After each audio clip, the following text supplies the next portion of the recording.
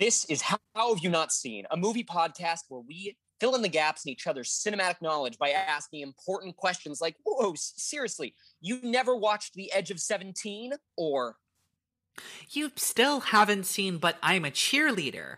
Or, how have you not seen The Road Warrior?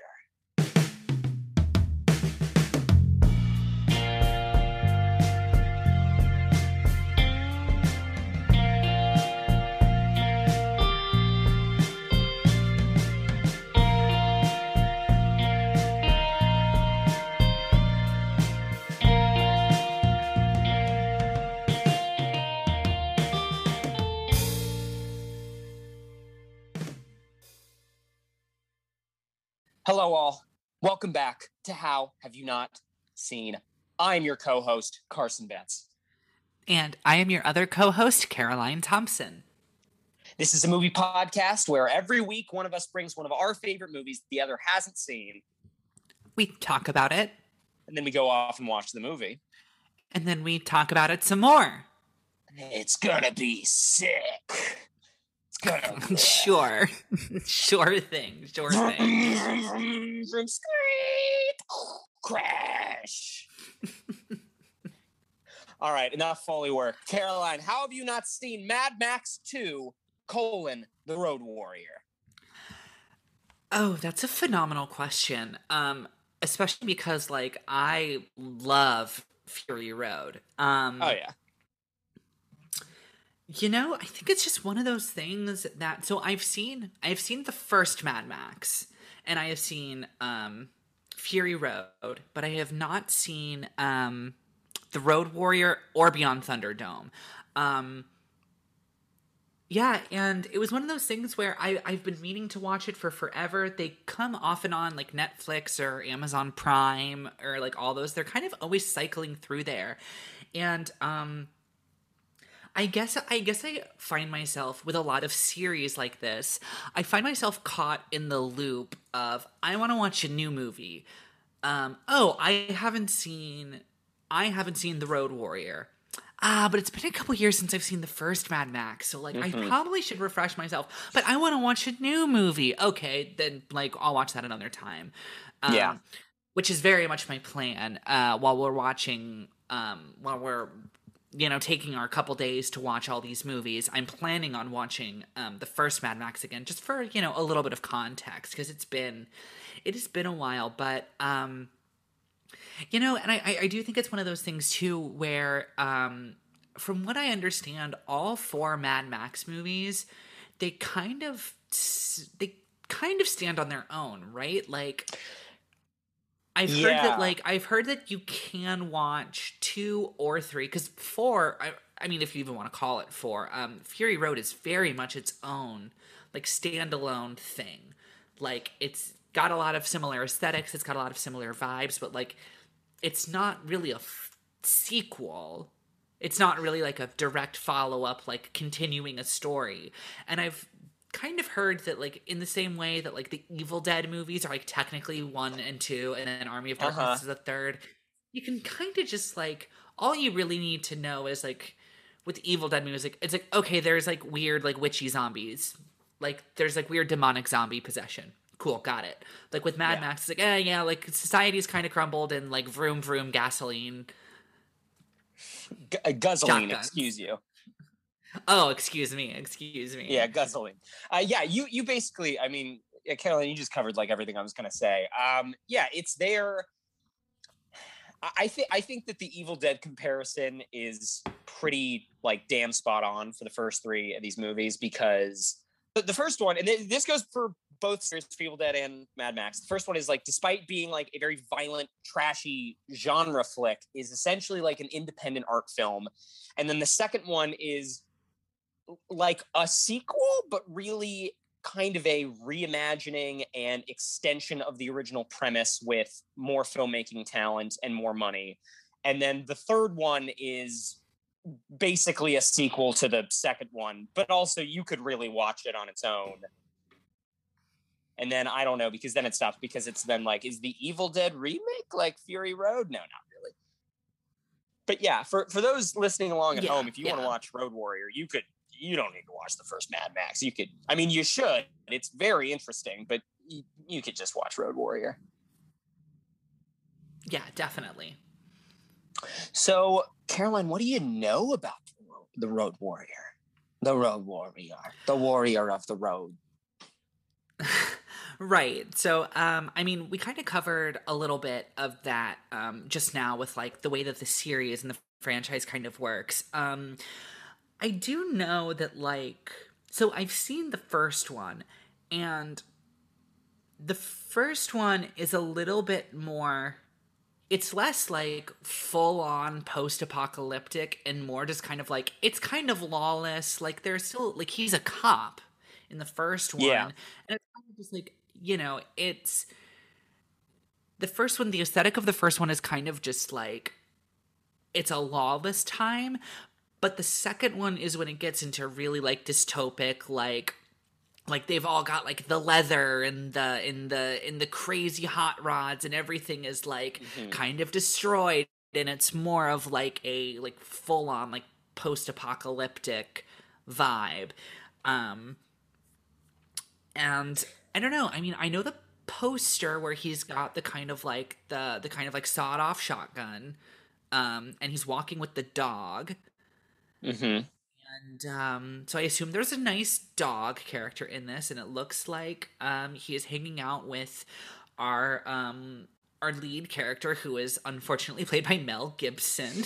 But yeah, cars go vroom vroom. Cars do go vroom vroom. That is true. Gun go shoot shoot. Car go vroom vroom. Gun go shoot shoot. Yeah. In terms of like actual story and plot, I don't really know much. I would assume he is traveling a lot and in running into encounters on the road that he must fight, which makes him the road warrior. But beyond that, I don't really know too much. Like, I don't know that I could name another actor in the film, and I don't know if that's just because of ignorance or just because like it's an old, lower budget movie, kind of like similar to Evil Dead. Like, you can name Bruce Campbell, and like, who the fuck else from that series can you name? I would say the only other person of note in the cast, and ironically, it's another Bruce, is a Bruce Spence, who you'll meet. Maybe my favorite character in the movie, the Gyrocopter Man, who's a consistent collaborator of the director George Miller's, and also was in I think he was in the Star Wars prequel series, and he was the voice of one of the sharks in Finding Nemo. Like, he's had a pretty long career, even if he's not, known by name. But yeah, other than that, Mel Gibson's the primary actor which come out of these series. Other than that, it's all just Australian character actors that George Miller knows, and they're all just so fantastic and so dirty. It's great. Yeah, and I mean, I think that really is probably all I know. Yeah. I think that's about all you need to know. Everything else will be given on to you. I will say, the first Mad Max is, I was kind of sad, honestly, that you'd seen it before, because I think it's a weird movie. I think that, like, if you have an idea, if you've seen Fury Road, or you have even some vague cultural knowledge of like what Mad Max is, if you go and watch the first Mad Max, you're going to be like, wait a second, what the fuck is this? Like, there's no dirt, there's no crazy apocalypse people. It's like, I always describe it's like they're all in buildings. Yeah, there's like, he's a cop, like there's a justice system still. Like, what? Like, it's weird. But like, I always describe it as, it's one of the only movies I know that's like it's not post-apocalypse, it's like para-apocalypse. Like, there's an apocalypse happening, like kind of over there. Like, we're just not really looking at it right now. Yeah, it's weird. All right, exactly. Well, if there's nothing else about the Road Warrior, then I think it's time that we move on to our little game of the week. Ding, ding, ding, ding, ding, ring the bells. So, Caroline, this week we are going to be playing a classic Rotten Tomatoes Price is Right. For those at home, the game is exactly like it sounds. We're going to be looking at Rotten Tomatoes scores for 3 different movies. Me and Caroline are both going to guess what the score is, and the closest to the actual score without going over wins. Best 2 out of 3. Caroline, are you ready? I am so ready. Hell yeah. As always, when we play this game, we're going to start off with the film that we're talking about, which is Mad Max 2, The Road Warrior. Oof. So this is one of those.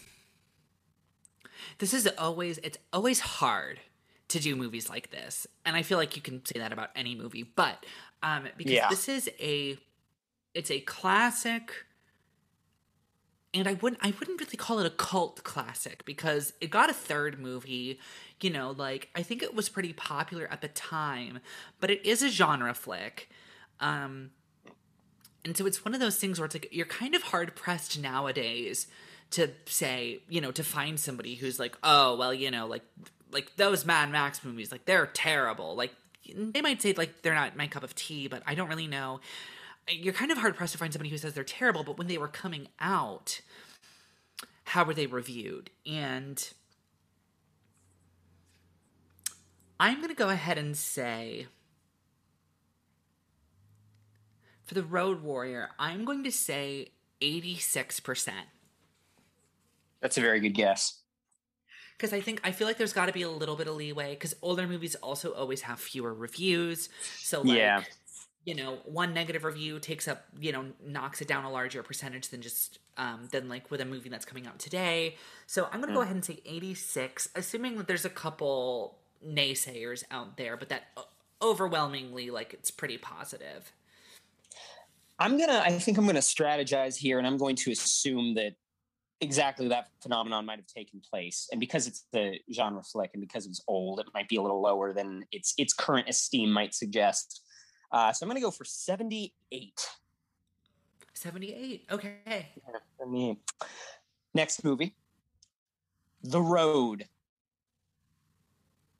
Oh, Cormac McCarthy. This is the one with Vigo in it. Which I don't know if I've seen this. I've read the book. I read the book when I was in college. But I don't know if I've seen the movie or if I just read the book and envisioned Viggo Mortensen as the lead. The Road. The Road.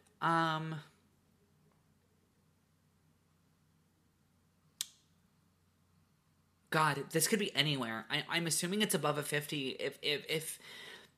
If this one was 98%, I would believe it. If this one was 62%, I would believe it. I'm going to go ahead and I'm going to say... I'm going to go ahead and say 88 for The Road. Damn. Yeah, I feel like it's high. I feel like it's high. I also think it's high. You know, for the hell of it, I'm going to go the opposite of my last strategy. I'm going to go 94. Ooh, okay. Yeah. Have you seen this movie? I'm swinging big. I have not. I have not seen The Road. Okay. I've heard it's just horribly sad, and it's just one of those movies. Like, I mean, I like an oppressively dark movie. I can get into that, but like, I'm so rarely in the mood for it. You know? Yeah, the novel is absurdly upsetting. Yeah, that's especially in just its bleakness. Like, it's not even that thing where it's like every, you know, other page somebody's getting like brutally murdered and you're losing all of your favorite characters. It's just so bleak. Yeah, it's not dramatic. It's not Game of Thrones. It's not like dramatic and epic. It's just Yeah. All right, and so for our third film, the 79 Walter Hill directed classic, The Warriors. Oh, Caroline, The Warriors. come out and play. Run to Price is Right. No, I don't think I will. Another weird, dark, pseudo-apocalyptic violence movie.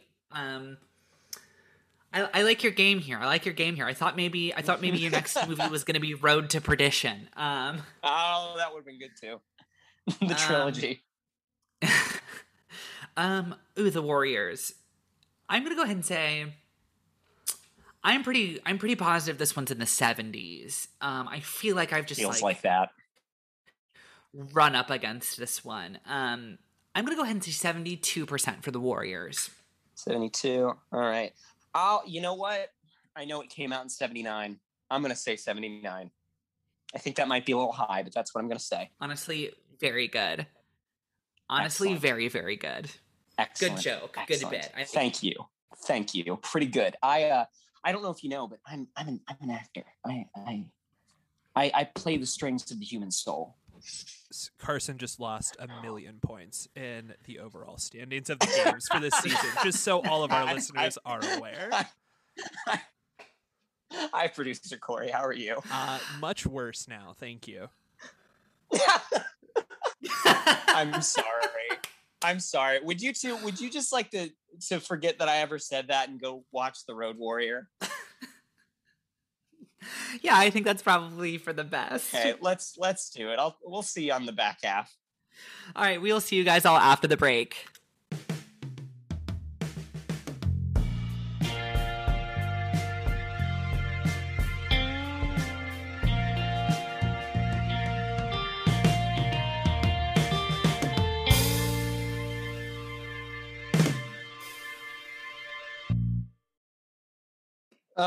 And we're back.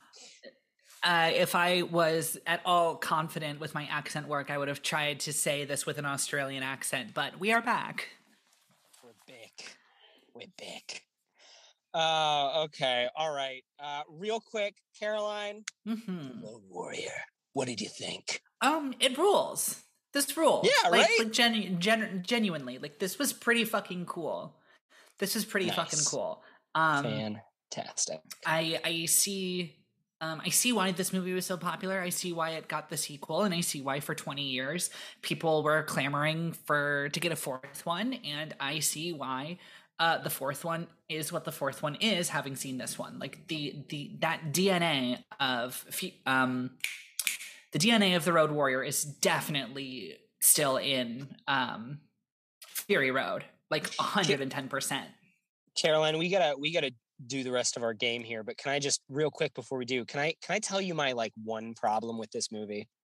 Is that it ends? Like, I don't know what. Well, that's also an issue, but I have like one fundamental problem with this movie. My one fundamental problem with the Road Warrior is that it's not Mad Max Fury Road. Like that's the only thing.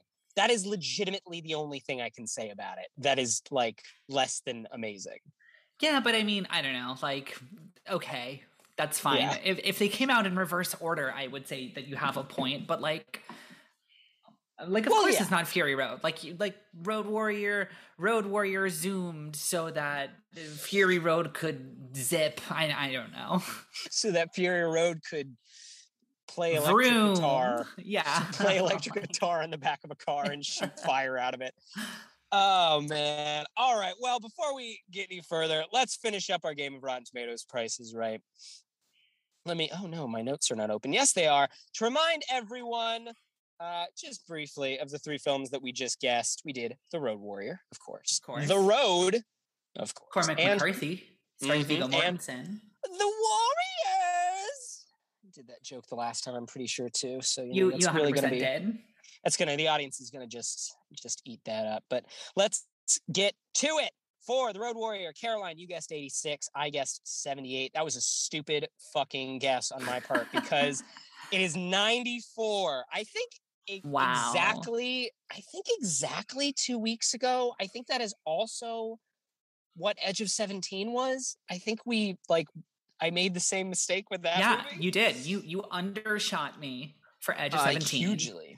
Can confirm same score. Wow. Yeah, you undershot me for Edge of 17 and it was a 94. So when in doubt, it's kind of like, remember in like school, they're like, when in doubt, just pick C. Like when in doubt, just guess 94. Maybe that's going to work because for The Road, I did guess 94 and you guessed 88. Uh-oh. And the Road. If The Road is 94, I'm going to lose my mind. No, it's 74. Okay. All right. Well, Caroline. So we both overshot it? I was going to say, can I get a clarification on the Rotten Tomatoes Price is Right? That's actually...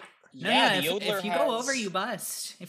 Bust. That's true. So it's still anybody's game. Still anybody's game. Oh, it might be a tie. It could be a tie. Okay. So for the Warriors. I won't do the voice ever again. I promise I'll never do it. Okay.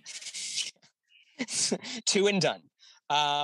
Caroline gets 72, I guess 79, and the Warriors is 86. So, man, folks, that's a stale mate. We got ourselves a tie. It's Cat's game. Do we Yeah. do we want a tiebreaker, or do we want to? What do we want? Okay, yeah, and you know what? No, hey Caroline, I don't know about you, but I'm into this. I think tiebreaker, and we do it right now, and Corey decides the movie, and it can be anything. Okay. Yeah, Cool. I can do that. Okay. All right. Here we go. Corey, it's on you. All right. For the tiebreaker, we're gonna go with the 1985 Mad Max Beyond Thunderdome. Oh. Okay. It's not as good. It's still pretty good. It's not as good though. Not as good. Not as good. All right, I'm gonna go ahead and say a flat 70. Caroline said 70. I don't think it's that low. Oh man, I'm gonna go 79. Oof, 79. you bastard. I know. All right, Sorry, I didn't want and- to go all the way to 80. It is drum roll. It is 80%. Oh Oh! no. Oh! Okay. Congratulations. Thank you. I'm Take praying your to Tina fucking Turner. crown and get out of here. Oh, my diadem. I get to wear it this week. Oh, fantastic. I pray to Tina Turner. I thank you, George Miller, for, I don't know, Max's very weird mullet in that movie. All right, well, let's get into it. That's Beyond Thunderdome. This is the Road Warrior. Hell yeah, Road Warrior, it fucking rules. I mean, I'm glad that you think so, because it's just yeah, like it just fucking kicks ass. rules. It just fucking kicks ass. rules. Can I, before you say anything, can I just real quickly, I'm just gonna do this. I just want to read off some of the fucking names, the names of characters in this movie. Yeah. We got Papagayo, Cody, Wes, great, Feral Kid, fucking Feral Kid The rules. feral kid, yep. The Feral Kid. He's a kid. He's feral. He's the Feral Kid. We got Captain's Girl, Curmudgeon, Big Rebecca, Caroline. That's a great name. And and did I forget? Oh, I'm sorry. Did I forget the fucking Ayatollah of Rock and Roll? Malevolence courses through his huge pectorals and pulses visibly under his bald, sutured scalp. That is right. That is the Lord Humongous. Yeah. Yeah. The Lord Pretty good. fucking Humongous. Pretty good. It's great. So sorry for that sidetrack, but look, respect needed to be paid to Lord Humongous. It's important to underpin everything we say with the ridiculous names of those characters because they're flawless. They're flawless. So good. I just love. Sorry, go on, Caroline talk, or I'll go on forever. No, yeah. I mean, so look, I give this take a lot.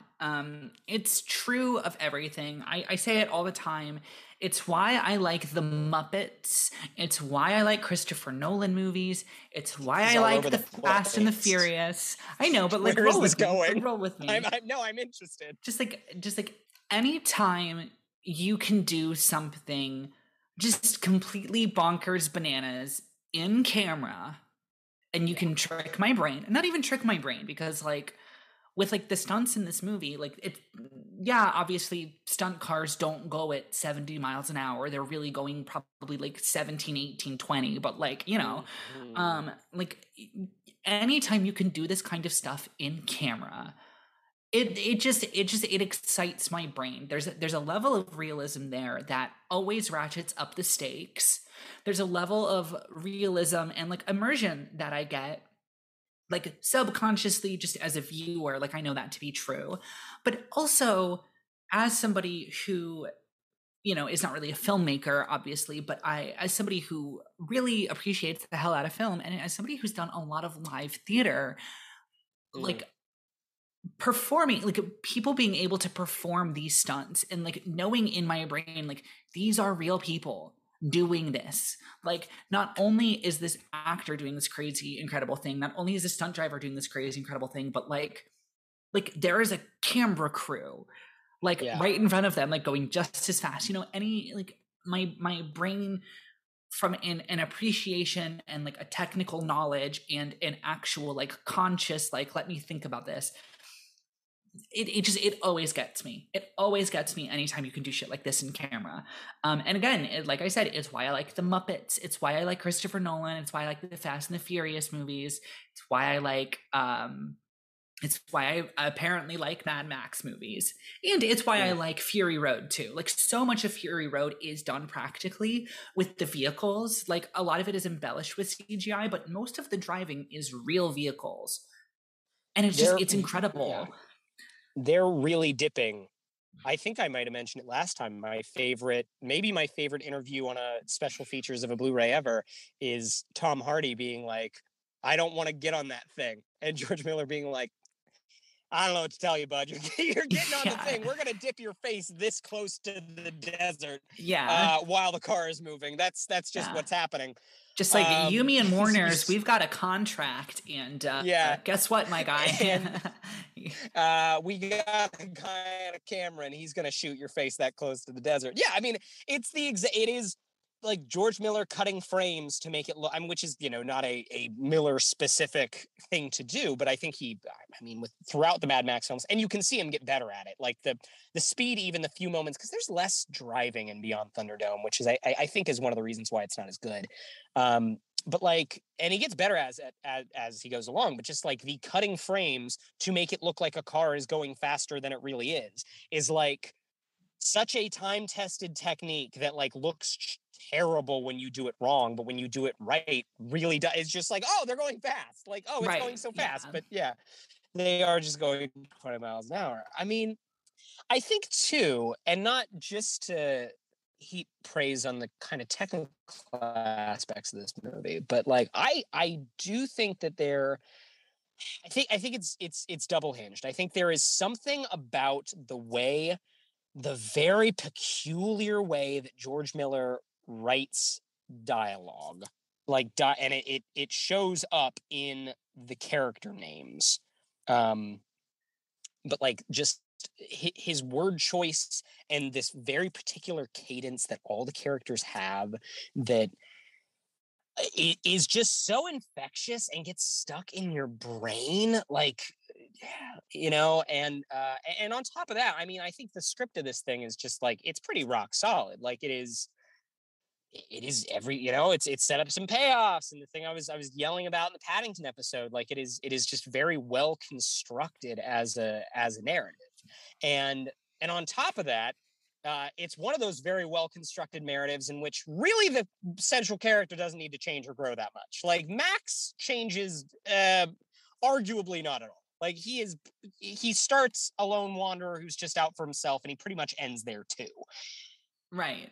Like, which is how, I would argue there's a little bit. Yeah, I mean, I would argue that there's a little bit in that, like, it is the thing of like I don't know if he necessarily learns that he has to and or should help people, but like he admits that he should and he does it. And also it is that thing where it's like, if there's any form of an arc to Max in this movie, it's not very far, but it is just the thing of like in the beginning, like the first couple minutes he's on screen, he goes up to the gyro pilot and is like ready to kill him, like ready to just like let him die to get his stuff.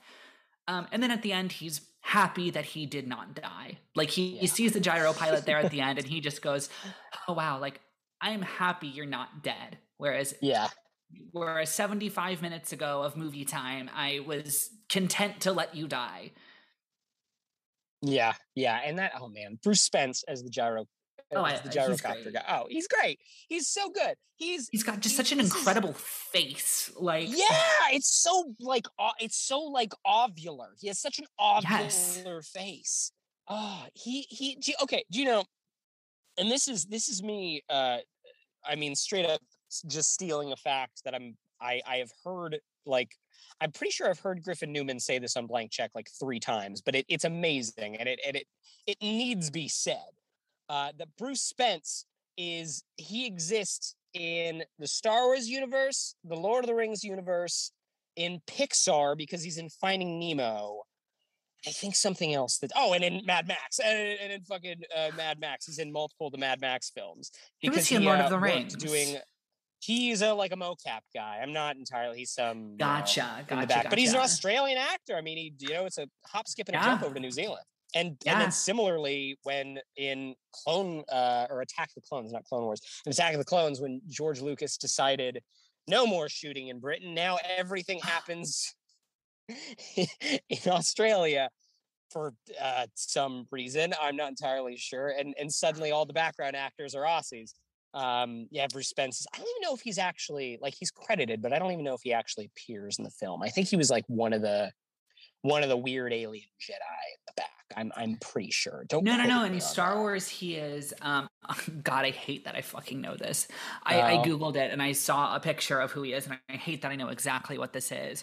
But in Revenge of the Sith, when Obi-Wan is on his little when he's on his front, when he's riding the lizard around, Bruce Spence is like the diplomat, the leader of the planet, like the alien man. And he's like, oh no, it's George Lucas writing at his finest, but he's just he's like, there are no Trade Federation, anyone here. And then he leans into Obi-Wan and says something just they can't hear us talking about it, but they're here and they're on the 5th floor. And it's but yeah, he's the alien envoy of the government or whatever. And then he's also I just saw at least one thing in the Lord of the Rings, and he might be multiple because a lot of folks like this do multiple bit roles, but he's the Mouth of Sauron. And, hell yeah! Which is one of the coolest fucking parts in the trilogy. Mouth of Sauron's it's been, hey, forgive me, it's been a minute since I've seen all of them all the way through. And That's also because are they just in is Mouth of Sauron just in the extended edition? Yeah, he's only in the extended edition of Return of the King. Okay, that's what I thought. Yeah. That's, man, all those designs. I mean, I get it. There's a lot of shit going on in Return of the King. As with all the stuff in the extended editions, it's all of this is cool, but also a movie can't be 4 hours long. Counterpoint. Hey, it Zack should Snyder, be 4 hours long. He's not allowed to be 4 hours long. Counterpoint. If you make a 4-hour movie that's the Lord of the Rings, it is the best movie ever made. Period. End of sentence. End of discussion. Because it's Lord of the Rings. Because it's Lord of the Rings. Oh Lord. Okay. All right. We talked about this before we started. I think we should get it out of the way. We gotta talk Mel. We gotta talk Mel. Yeah. It's impossible not to. Right. So I made a joke. I don't know what fucking episode it was in, probably in Spring Breakers, I think, when we were talking about Franco. Yes. Of just we need some kind of catch-all, whether it's an alarm sound that Corey builds or just a catch-all phrase of this person is either a predator or a racist or an anti-Semite or a horrible, just aberrant human being, but they are in this movie that is an important movie, so we have to talk about them. And I don't really want to get into the Mel Gibson personal life stuff. I just want to acknowledge that he is fucking awful. And let's talk Mel. Okay, all right. I'm gonna. I think that I got the bridge. I think I've got the bridge from he's fucking awful too. He's important for the success of these movies. His particular star turn here is important. Okay, have you ever heard? And I don't know how, it's kind of an apocryphal story, so I can't say 100% whether or not it's true. But have you ever heard the story of how Mel Gibson got cast to be in the first Mad Max? No, I haven't actually. Okay. Enlighten me. Okay. People in the audience, they might have, this isn't a totally, off the rails. People might have heard this before. So The first Mad Max is a tiny little independent production. I mean, this also was made for like $5 million. It's basically, in terms of action movies, a tiny little independent production, which is crazy.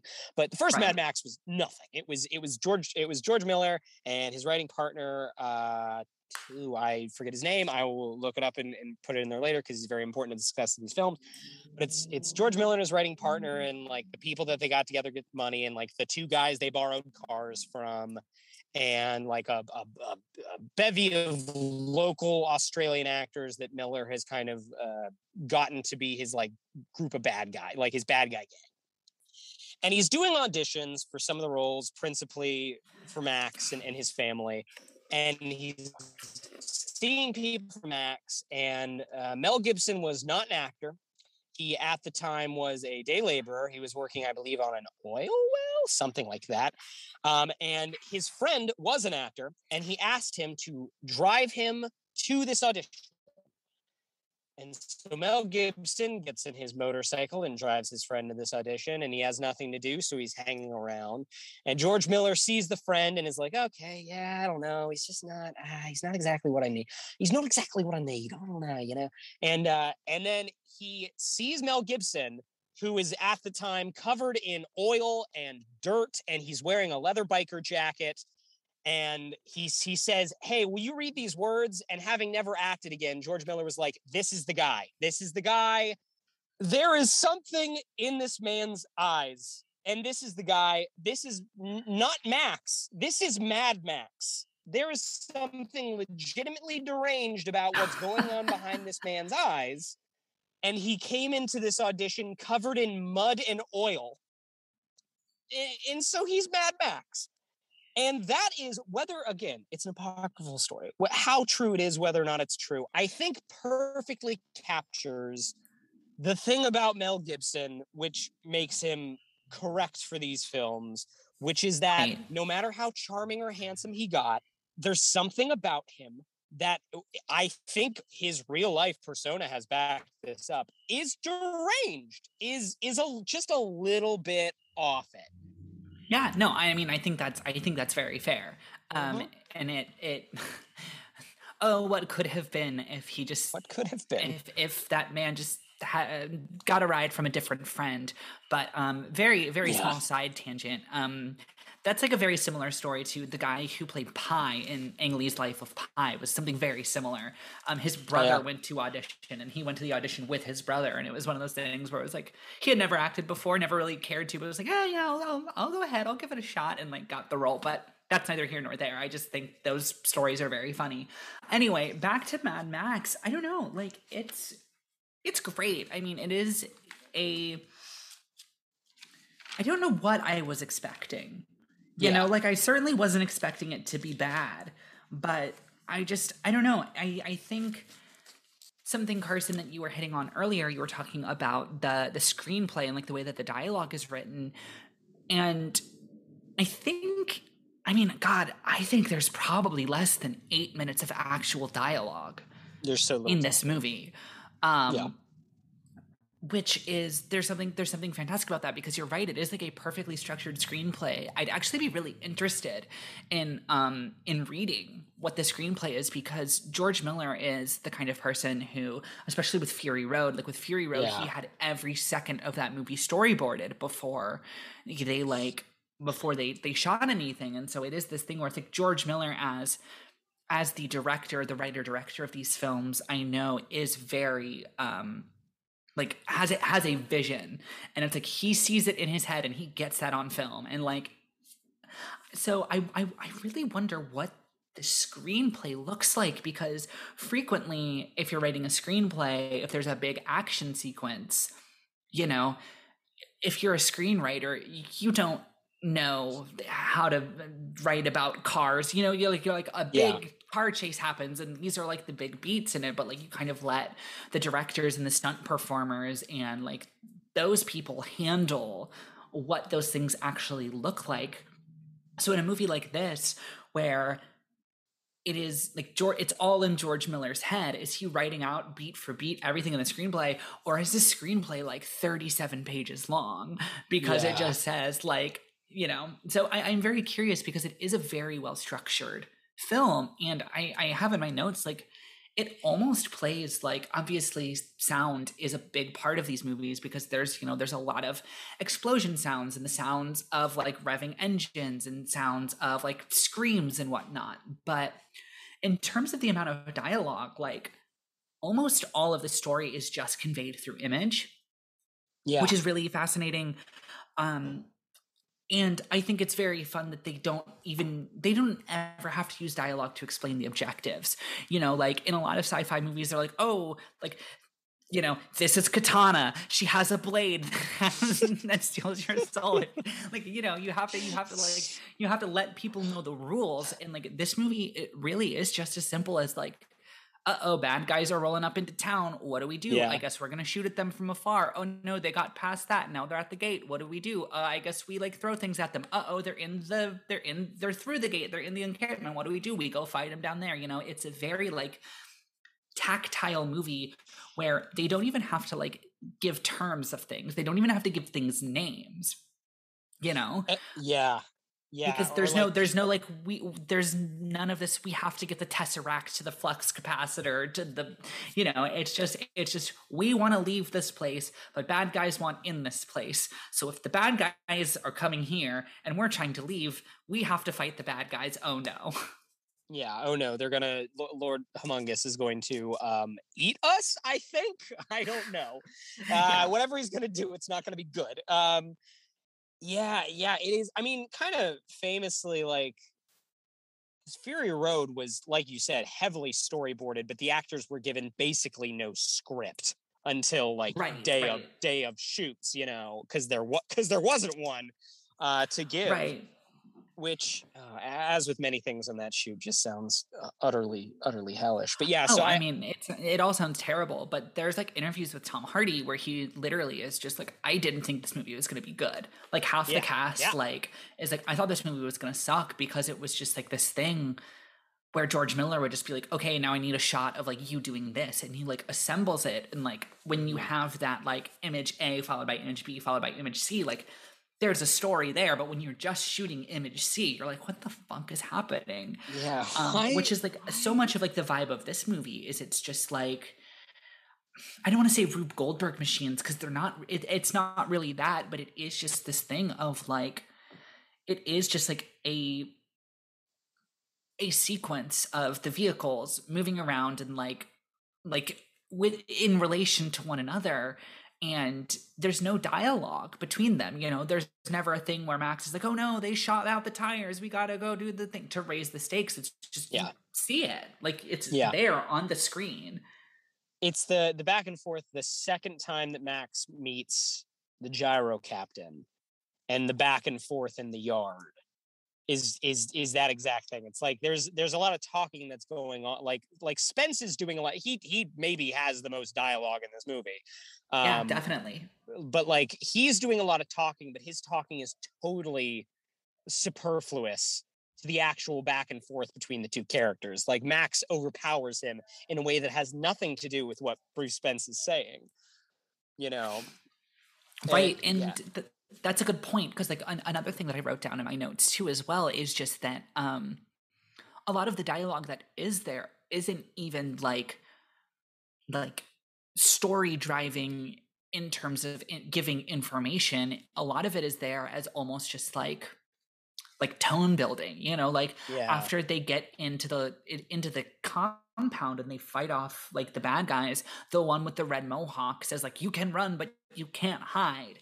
And that's the only line spoken.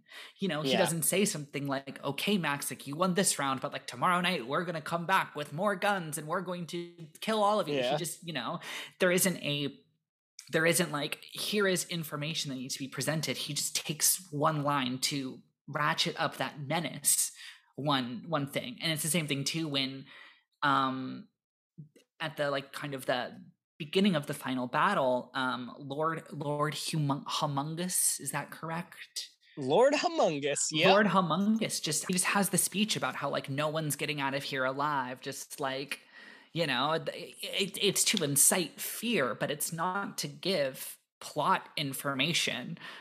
No. Other than like the thing that's already been clear from moment one, which is, well, they're here to kill everyone. Yeah, it is just it's tension ratcheting, or ratcheting rather, like you said. Yeah. I do just want to real quick, because I was looking at the I did want to shout out Byron Kennedy is the producer of the first 3 Max films, and is the person I was thinking about earlier, George Miller's like close personal confidant. The two of them, like on the first Mad Max, I believe that there was a while where like Kennedy was going to direct and Miller was going to produce, and they did that back and forth for a while, and then eventually they fell into this. So like he was the main collaborator for Miller until he very, very tragically passed right in the middle of pre-production for Beyond Thunderdome. And that is another reason why I think Beyond Thunderdome is weird and not as good, because it feels like a movie that was half made and then just kind of stopped. Yeah. But yeah, Byron Kennedy, very important to these films and their success. Yeah, no, absolutely. And that's good context. Thank you for that. Yeah, you're welcome. You're welcome. So, I mean, again, like we said, this movie is despite all the trappings, like despite how like very well the world feels very well realized, I think it is. Mm-hmm. I don't want to say it was the first, because I don't know that I necessarily know the film history well enough to say it.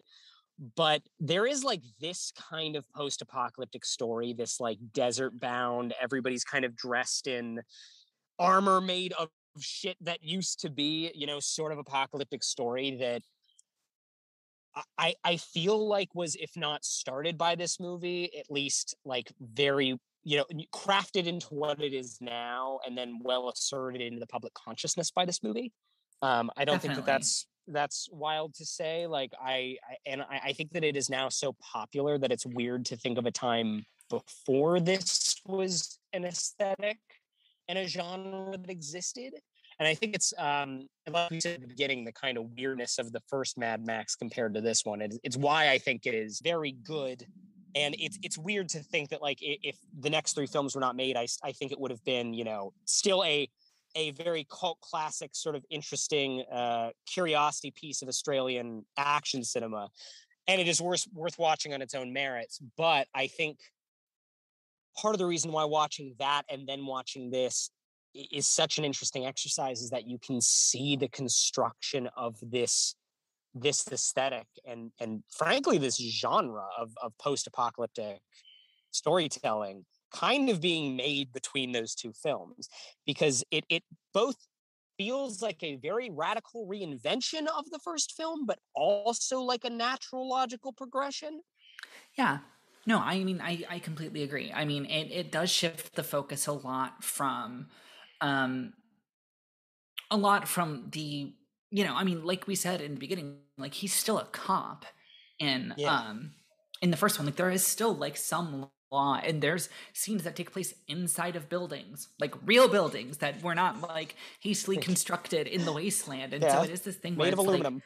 Like, like I think that it's one of those things that it does a lot. I mean, this movie is like the epitome of show don't tell, but like it is that thing where if you have that first movie, you kind of got to spend some time like talking about, like you have to give a little bit of information on why the world is the way it is, and like it leads people to be a little more confused. Like you watch the first one, you're like, I thought that was post-apocalyptic, what's going on? Or like if you just focus on they're all out in the desert and it's just cars, you're like, got it. You're like, I got it. Like I know there are no buildings. I know that you don't have to tell me any of those things crumbled. You don't have to tell me that like, it's just, you get it and you're there. And there's that great, I mean, the opening few minutes of the film is that, the montage of newsreels of like, the gas wars, and then the nukes went off, and then everyone went to war, and it was bad. Like, and it leaves you also to question is it just that Australia is like this? Like, are there like kind of society like elsewhere, and just everybody's like, I don't know, don't go to Australia. It went weird. Like, there's definitely that possibility. But yeah, I mean, and I think we take it for granted so much. Like it's I don't know. I imagine there's a little bit of that in The Road. I don't know. Like I said, I haven't seen it, but I mean, it's the Fallout video games. You know, they crib so heavily from Mad Max. Oh, absolutely. Yeah, it's man, but the end of the, I was also I'm going to jump Go in for for a it. second along those lines. I having not seen the first one or the third or the fourth one. This is the only Mad Max movie I've Corey, seen. you haven't seen Fury Road? I have not seen Fury Corey! Road. Damn. You should. Sorry, You go, should. go on. I'm reeling, but go on. No, it's on my list. I overall really liked this. It's one of those movies that I was like, I finished it and I was like, I don't know that this is my thing, but I can like identify that this is a very good Sure. movie. I was also just along the lines of like the video games. I found myself thinking multiple times, like, oh, I've played this level before. I've played this level Yeah. in a video Yeah, game, yeah. or Yeah. the shots of the cars where they would flip the thing up. Caroline, I know you're watching Fast and Furious movies right now. Hell But yeah. they'd flip the thing up and then do the Yeah. nitrous. I was like, oh, Fast and the Furious stole it directly from this movie. 100%. That's Well, literally, crazy. like the whole in every Fast and Furious movie, I'm making my way through the series for the first time. I watched the first one like years ago, loved it, thought it was great, and had never seen any of the other ones. And now that F9 is in theaters, I'm like, my goal is to like secretly like try to knock out. I'm through 6, so I'm trying to knock out 7 and 8 before F9 leaves theater, so I can see it. But anyway, the whole trick that they constantly pull out in the Fast and Furious, which is cool as hell in those movies as well, is just the like we are in one car. We have to get either into or on top of another car. So we have to climb out of this car while it's moving. And like that is the trick they pull, like that's always the climax of those movies, is get like that's always at least an element of it. And so to like see this movie in 85 or whatever year this was, I just pulled 85 out of my ass, but to see this movie in the 80s doing that, not only like as well as they're doing it in the 2000s and 2010s, but like 10 times more. It's incredible. It's all the time. It's like no joke, like Fast and Furious owes so much to this movie. Yeah, this is I mean, they really kind of established, I mean, and not that there were not great, I mean, look, there's fucking Bullet before this, there's The Driver before this, but and those are Death good. Race. There's Death Race. That is also a film. But and I like both of those movies, and I like the way they do driving and car action. But it is night and fucking day between the way that, you know, cars are used in Bullet going down fucking the San Francisco streets and what's going on in this movie.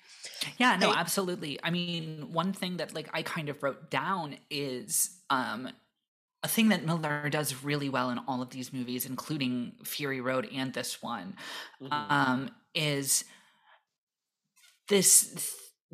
He makes cars feel like both this otherworldly, terrifying like power, but also this kind of like this natural elemental thing that we tamed. Like I was writing there's 2 moments in particular in this movie, which is the first time like the bad guy gang like rolls up to the settlement. There's that time, and then there's the final chase when they're spread out across a landscape, and I'm like this is like a Roman epic, you know, like this is a like a battalion of like of cavalry, like these are horses, you know, this is an army like approaching, you know. It feels so much more like, you know, it feels so much more like the Black Gate of Lord of the Rings, where like this army, like this host marches up to your gate, and you know there's a group inside the wall and outside the wall. It doesn't feel like cars that are supposed to be on roads, you know. It doesn't feel like a machine that a human made to get from point A to point B. Yeah, the landscape and the society are so thoroughly car based Yeah, that it exactly. does just feel like part of the landscape. Real quickly, hey Corey, producer Corey, Yes. the Fast and the Furious thing where they're opening up the exhaust vents and they're just like shooting gas into them to like make it go faster. You like that? That was pretty cool. Yeah. In Fury Road, motherfuckers, they squirt the gasoline in their mouths and they fucking spit it into the engine. They spit it into the engine and it makes them go fast. Oh. Wow.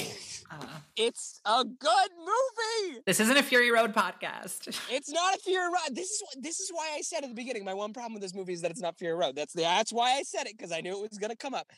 But yeah, Fury Road is fucking incredible. I do have to say it's so good. Incredible. But like in the final turn, and it begs saying, because like we said at the beginning, like this tracks so well with something like Evil Dead, where every movie kind of feels a little bit like a remake of the first movie. Like it does feel like the first one, Miller's trying to get at something, and then at this one he's trying to get at something, and then at Fury Road he like finally gets there 100%, you know?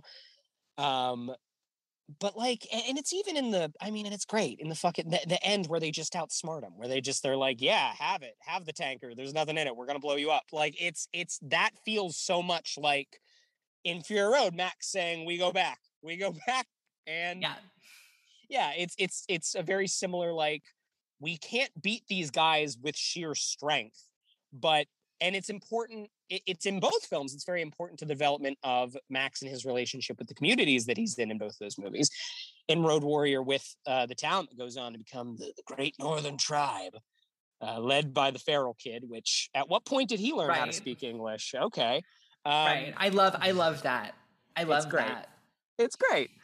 But like, it is part of the development of both those relationships, and also Max as a character, that it's like he kind of always starts as like, except in the first one, because the first one's different, but in the other three films, Max always starts out as basically like an animal man. He is barely even a person anymore. And then his growth, what little growth he has, is usually like, I guess I use words and I can get along with people sometimes. Right. So like the fact that the trick of beating Lord Humongous and his baddies is like, we cannot like out strength them. We just can't do it. We need to outsmart them. And they like make a human decision. You know, that is a very important moment of plot and character and theme coming together.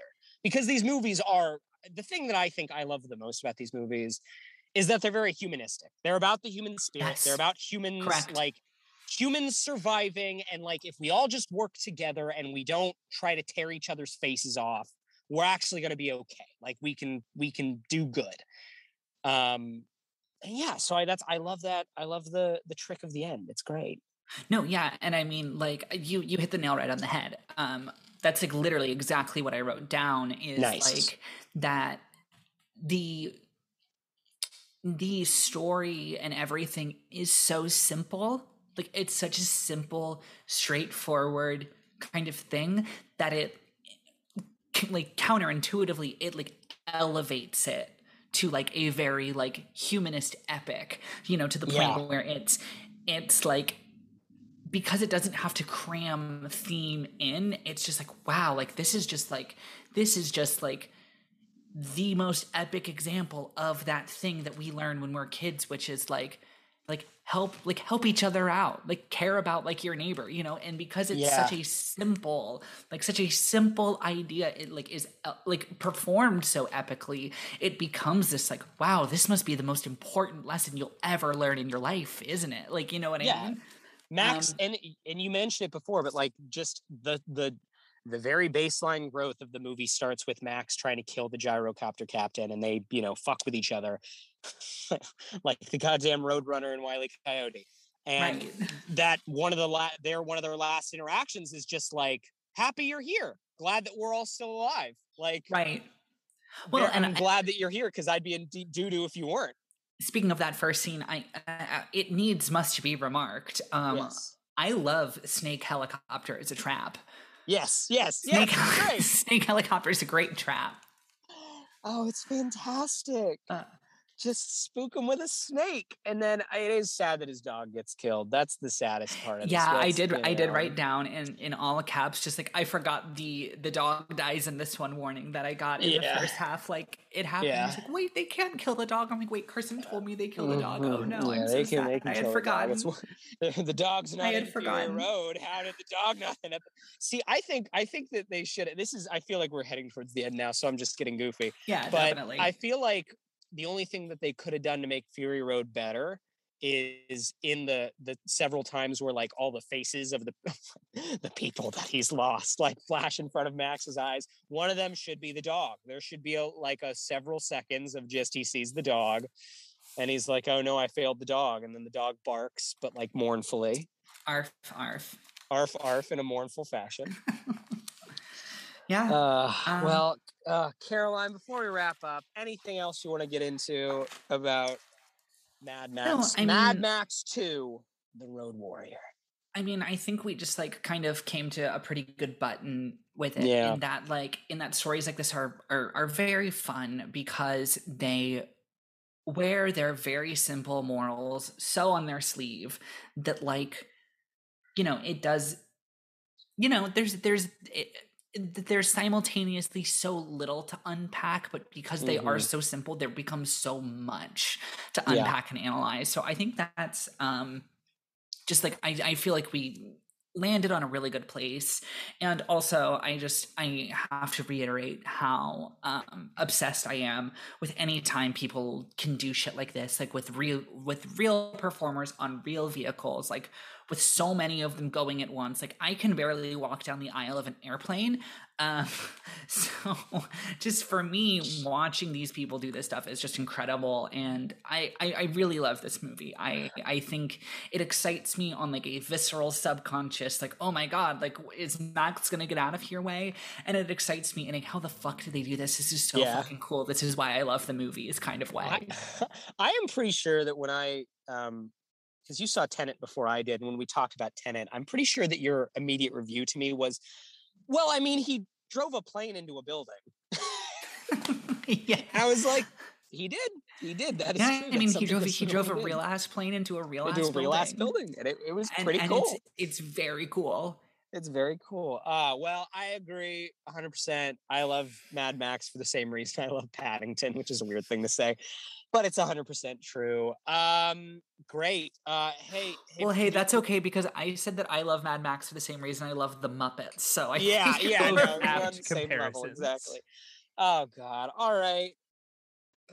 Oh, producer Corey, put me out of my misery. I still have COVID for the people tracking that. But these episodes are gonna come in out of order. So like, if you're tracking the Carson has COVID over the episodes, there's still that going on. If you like what you hear, please like and subscribe. Give us a review wherever you get your podcasts. We should be on Spotify, Apple Podcasts, Google Play Store, Stitcher. If there is somewhere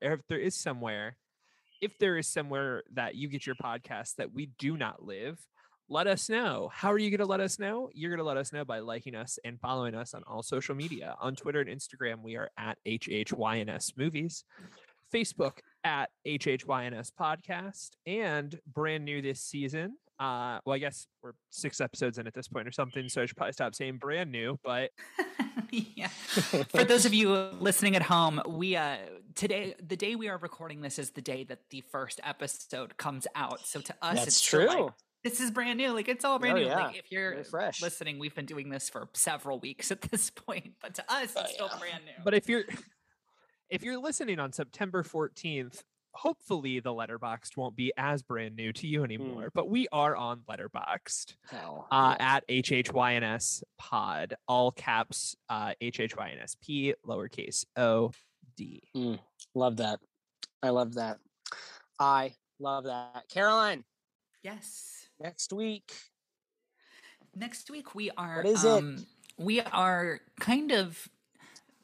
we are continuing a bit of a trend here in iconic vehicles in cinema. That's pretty much the only thing. And kind of like post-apocalyptic, but a very different post-apocalyptic. Very different post-apocalyptic. We are going to be watching the film Akira. Whoa, an anime. An anime. Yeah, I joked earlier when we were planning things that I am bringing both of the anime films we're doing this year. So like I truly am a queer woman. That is how you know. So anyway, we'll be watching that movie next week. So I think that's all for I almost said Fury Road. I think that is all for The Road Warriors. So thank you guys so much for listening, and we will see you next week. Yeah, see you next week. And also, vroom vroom, shoot shoot, gun gun, vroom vroom, speed speed.